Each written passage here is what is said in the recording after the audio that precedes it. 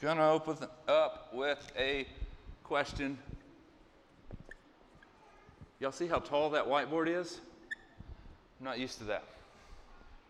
Who's a control freak in here? Everybody that just looked at the ground. Everybody that just looked down and didn't want to make eye contact with me. You're the control freaks. Okay?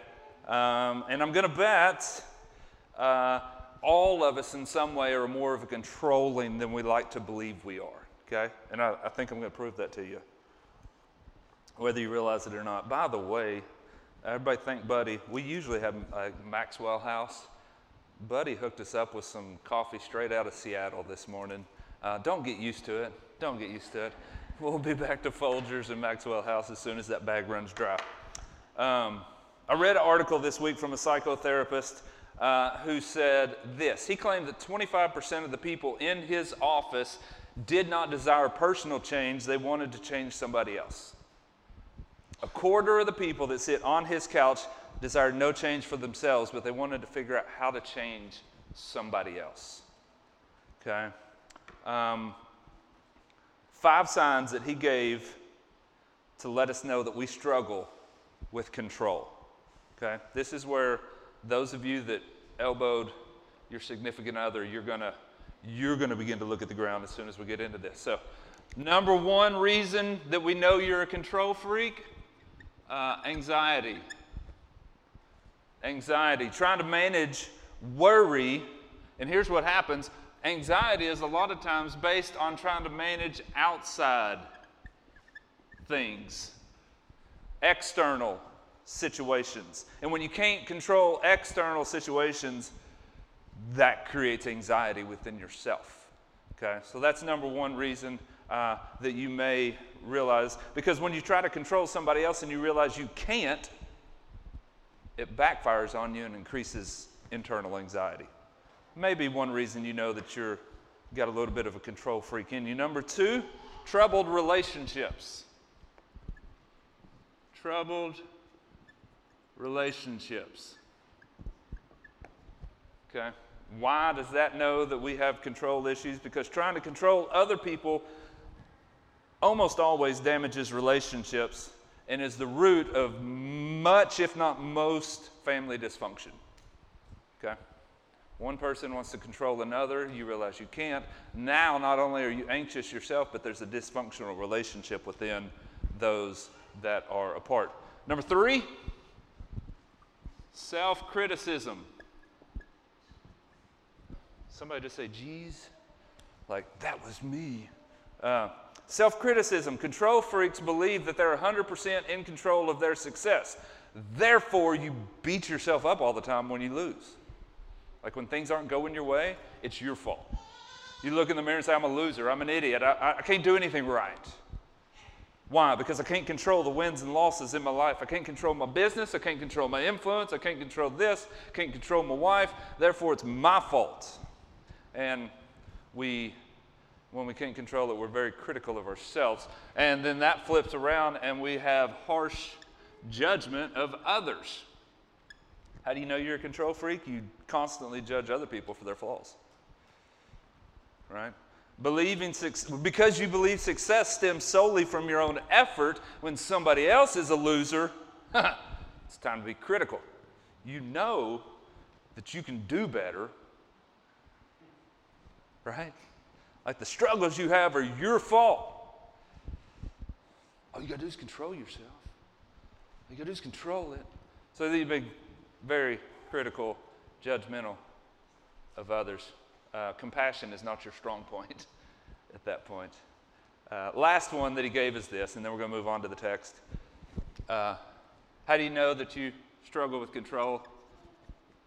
Wasted time and resources. How much time do you spend thinking about things you struggle to control? Right? How much time do you spend thinking about things that you have no control over, as if you wish you had control over them? And that time's gone.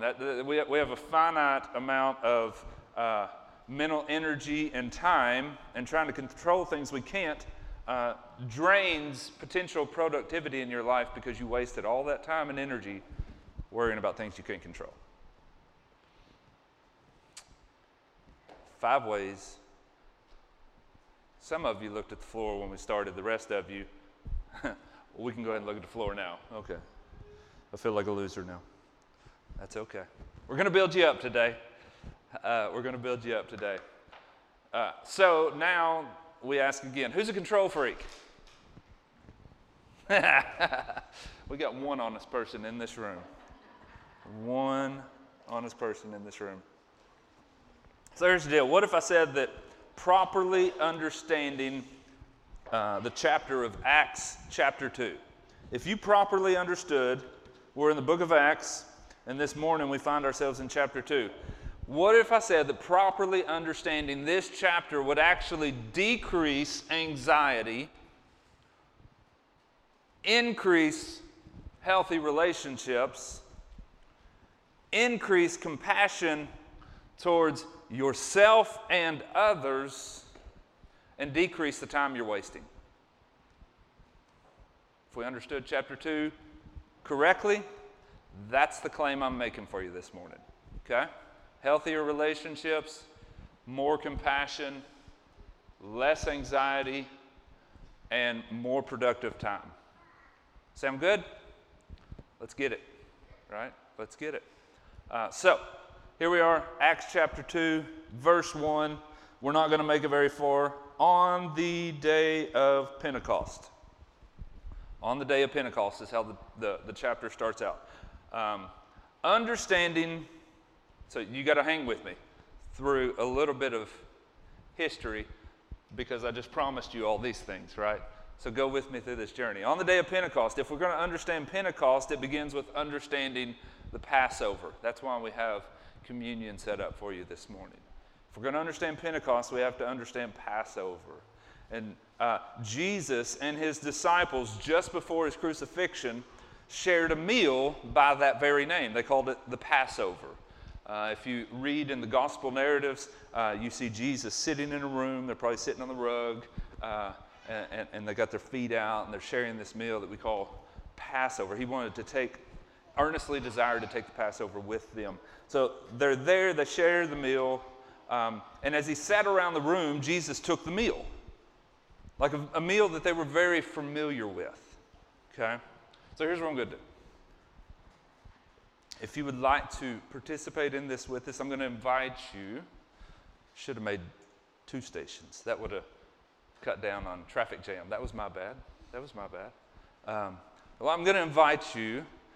We've done this in a COVID-friendly manner so that everybody's got an individual cup instead of breaking off a loaf of the same bread and drinking out of the same cup. We didn't want to do that to you this morning. But if you'd like to participate in this with us, we're going to lead you through taking of communion according to how it went down in the text, and we're going to build our message off of that. Okay? So if you'd like to come and grab bread and the juice, then we invite you to do so at this time.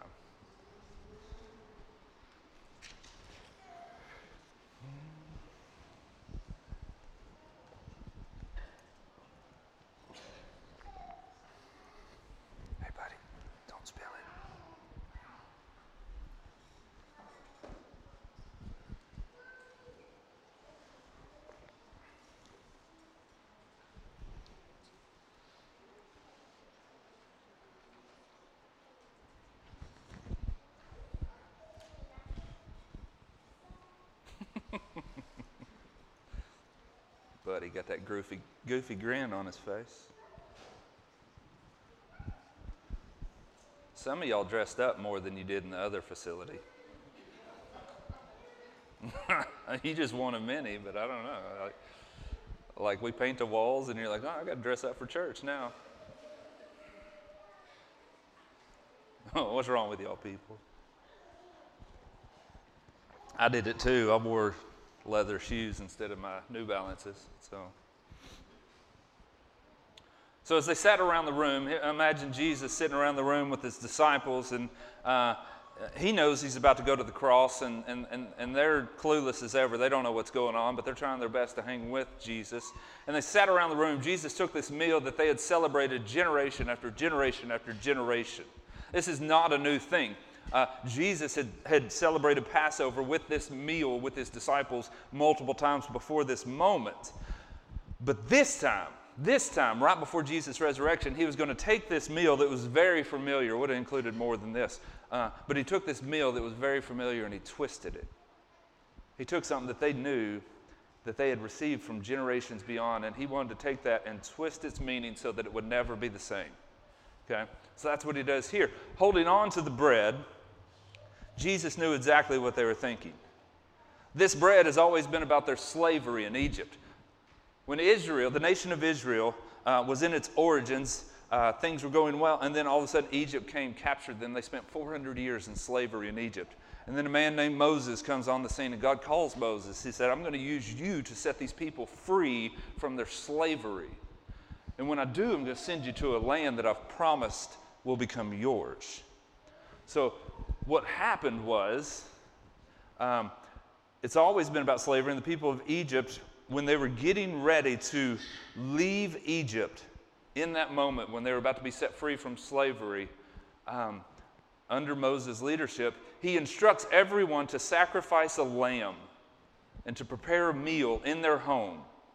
But they also had this instruction that they were to take the blood of that lamb and they were to paint over the doorframe of their home. Okay? So take some of the blood of that lamb. You're going to eat the lamb, but you're going to take the blood and you're going to paint the doorframe of your home with it. And a plague of death is going to sweep over Egypt this night. The plague of death is sweeping over and killing the firstborn in every home, but passing over every home that is marked by the blood. That's where we get the name Passover. The plague of death is going to pass over every home that is marked by faith as they put the blood of the Lamb over their doors. So that's what they were thinking about when the disciples are holding this bread. They're thinking about Egypt. They're thinking about slavery. But Jesus takes the bread from the Passover meal and he tells the men, from now on, this bread will not stir memories of slavery in Egypt. From now on, this bread will stir memories of my blood poured out for you. It's no longer about that lamb, but it's about the Lamb of God who comes to take away the sins of the world. He says, from now on, when you eat this bread, remember me. And he instructed them to eat.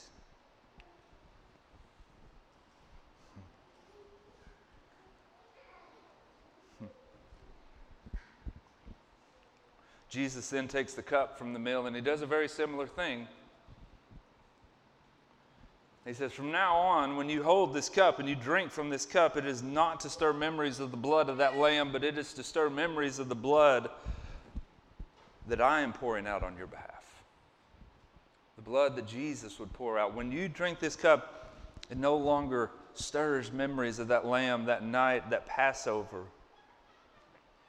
But let it remind you that the curse of death will pass over everyone marked by the blood of Jesus. Marked by the blood of Jesus. So when you drink of this cup, he says, I want you to remember me.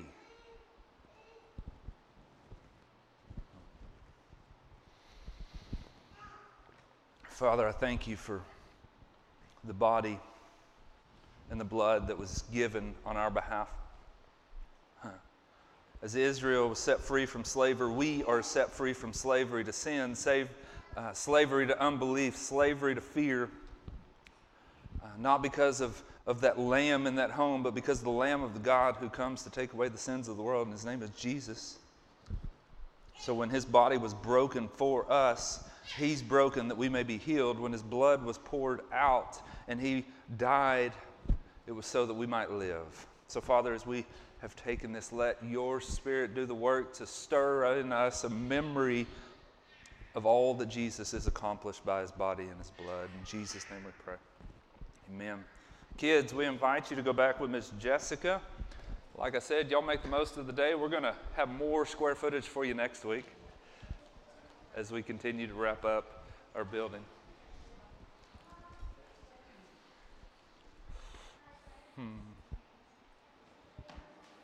So 50 days after Israel leaves Egypt, back in the old Passover, Remember Old Testament, we're talking about Moses? Let me write a little timeline for you. So this is the Passover. And then if we have this day plus 50 days, 50 days after the Passover, we find Moses on top of Mount Sinai receiving the law that was to be a guide for the people of God. Okay?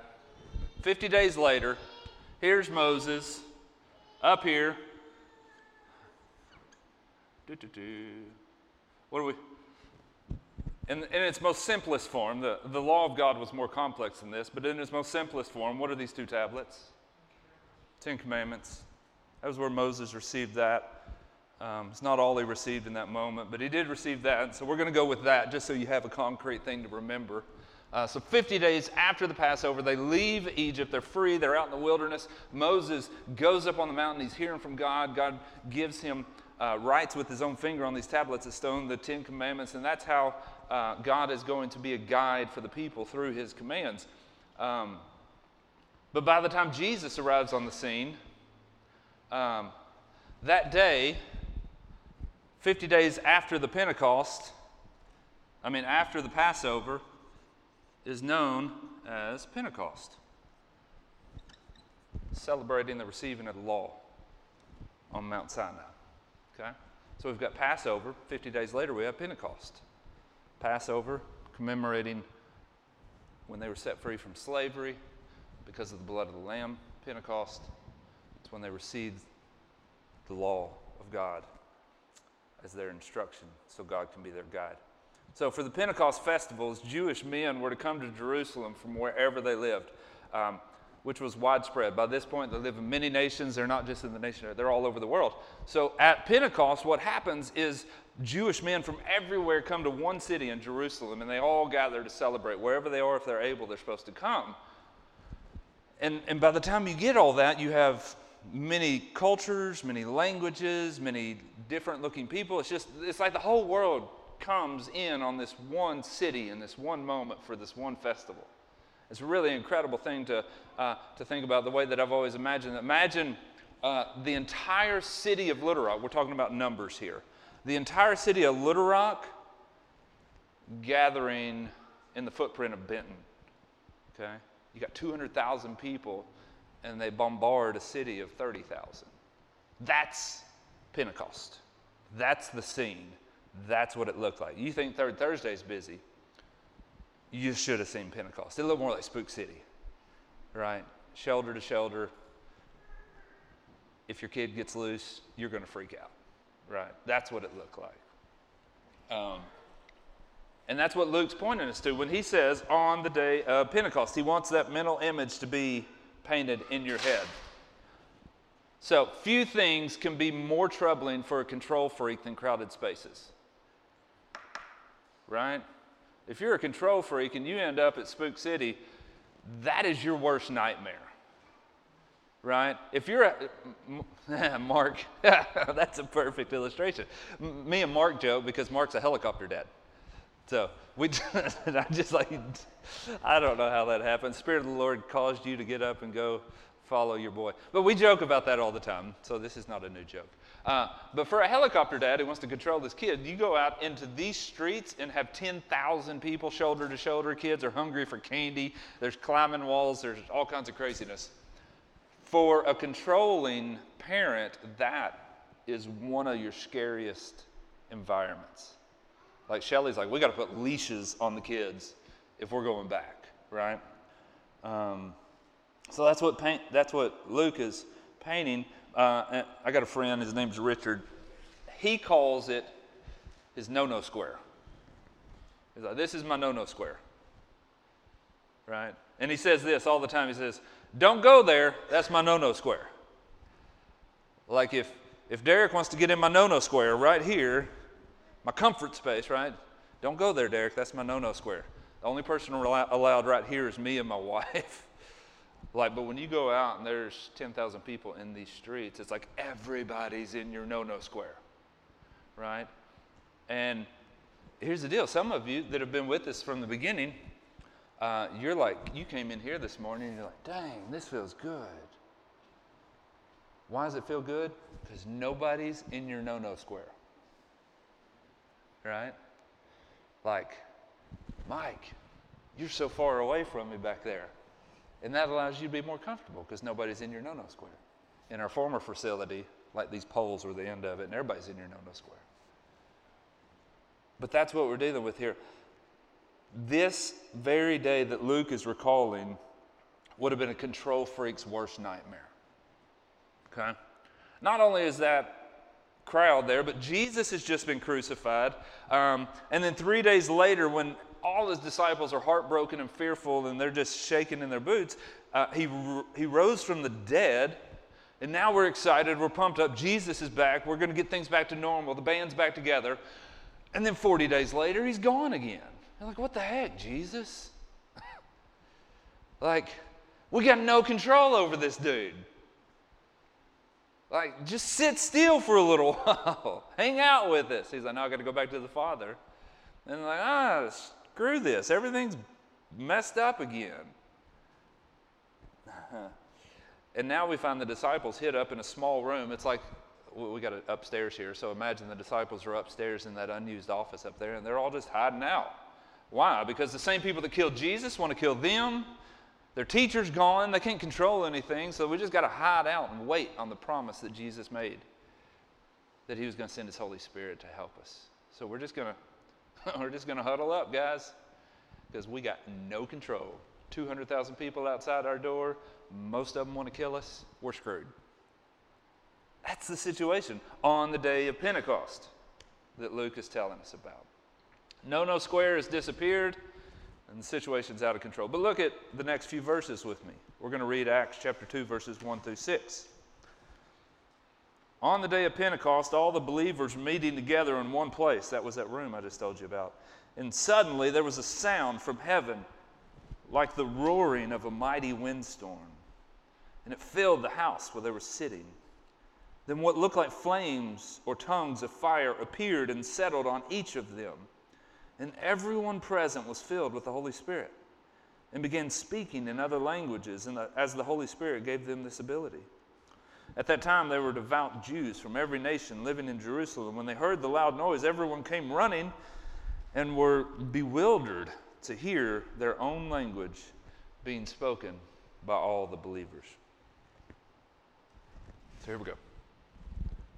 Here's where good news starts. When everything seems out of control,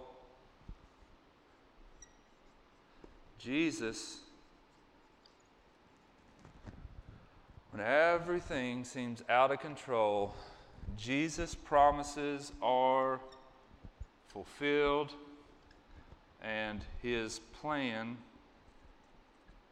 revealed.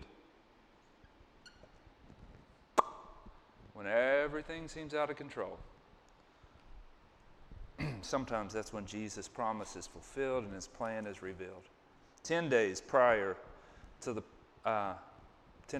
what we just read in Acts chapter 2, there was a promise that Jesus had made. And Jesus told him, he said, the promise is this, that these men are going to take Jesus' message to the entire world. Right? So he's like, you cowards, including you, Peter, who couldn't even stand up to a tween-age girl. She said, aren't you with Jesus? He said, no. Like, you guys, you're going to kill it. You're going to take my message to the end of the world. And I'm like, okay. But you're going to do it empowered by the Holy Spirit. And that's why Jesus said, you're going to do this incredible thing, but right now you need to wait for a few days, and then my promise will be fulfilled. And on this day, when everything appeared to be out of control, God brought the end of the earth to their city, and then gave them his Spirit and empowered them to proclaim his message to the end of the world immediately. I'm like, what? Like, we're at this moment where these dudes are freaking out. Don't know what's going on. We've lost control. My no-no square disappeared. Everybody's up in our business. Most of them want to kill us. Things could not get more out of control. Worse for us. We're freaking out. And then we realized the whole thing was about revealing his plan when he fulfilled his promise. Because now the Holy Spirit empowered them, and we saw in those few verses that they were empowered to speak in languages that these people had never known. And let me tell you, when you speak in languages that you've never known, you get people's attention. Right? You get people's attention. Like, what? Like, aren't these guys from Galilee? Yet here they are speaking my language, and I came from 1,000 miles away. How is this possible? How is this possible? And that's what we see. Imagine us stepping out in the streets. We got people from all over the world in our streets, and we just bust up out of there and start speaking their language and telling them good news about the kingdom of God. Okay, you got my attention now. You got my attention, and that's what we saw happen. So look at me with Acts chapter 2, verse 22. He says this, now the people of Israel, this is what he said, like when everybody's staring at him, like, actually they said, you're drunk. Like, you guys are just babbling, you're drunk. And I love Peter's response to them saying we're drunk. He's like, it's only 9 in the morning. We wouldn't be drunk yet. We're not those people.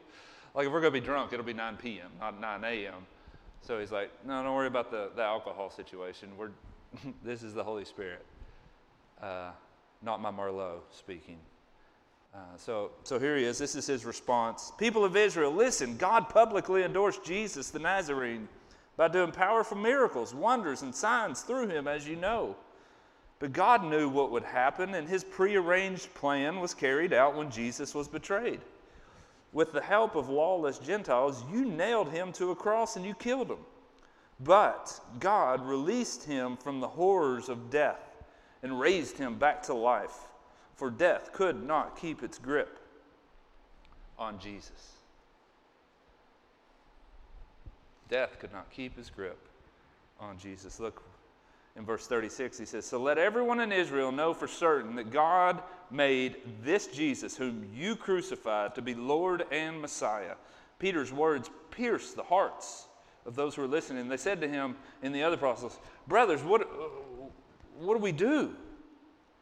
And Peter replied, each of you must repent of your sin, turn to God, be baptized in the name of Jesus Christ for the forgiveness of your sins, and then you too will receive the Holy Spirit. And then those who believed were baptized, and they said there was about 3,000 people that came to faith that day. 3,000 people said, oh crap, we're going the wrong way. We got to turn around. What you're saying about Jesus, we get it now. We're on his team. We want to be on his team.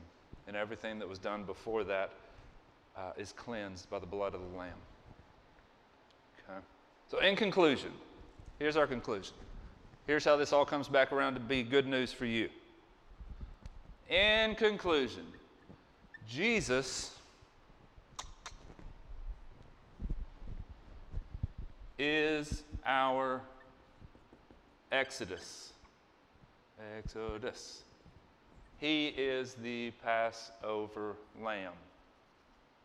Right? So in the Old Testament, when they were told to slaughter the lamb, put his blood on your doorpost, the plague of death will pass over every home marked by the blood of the lamb. That's Jesus.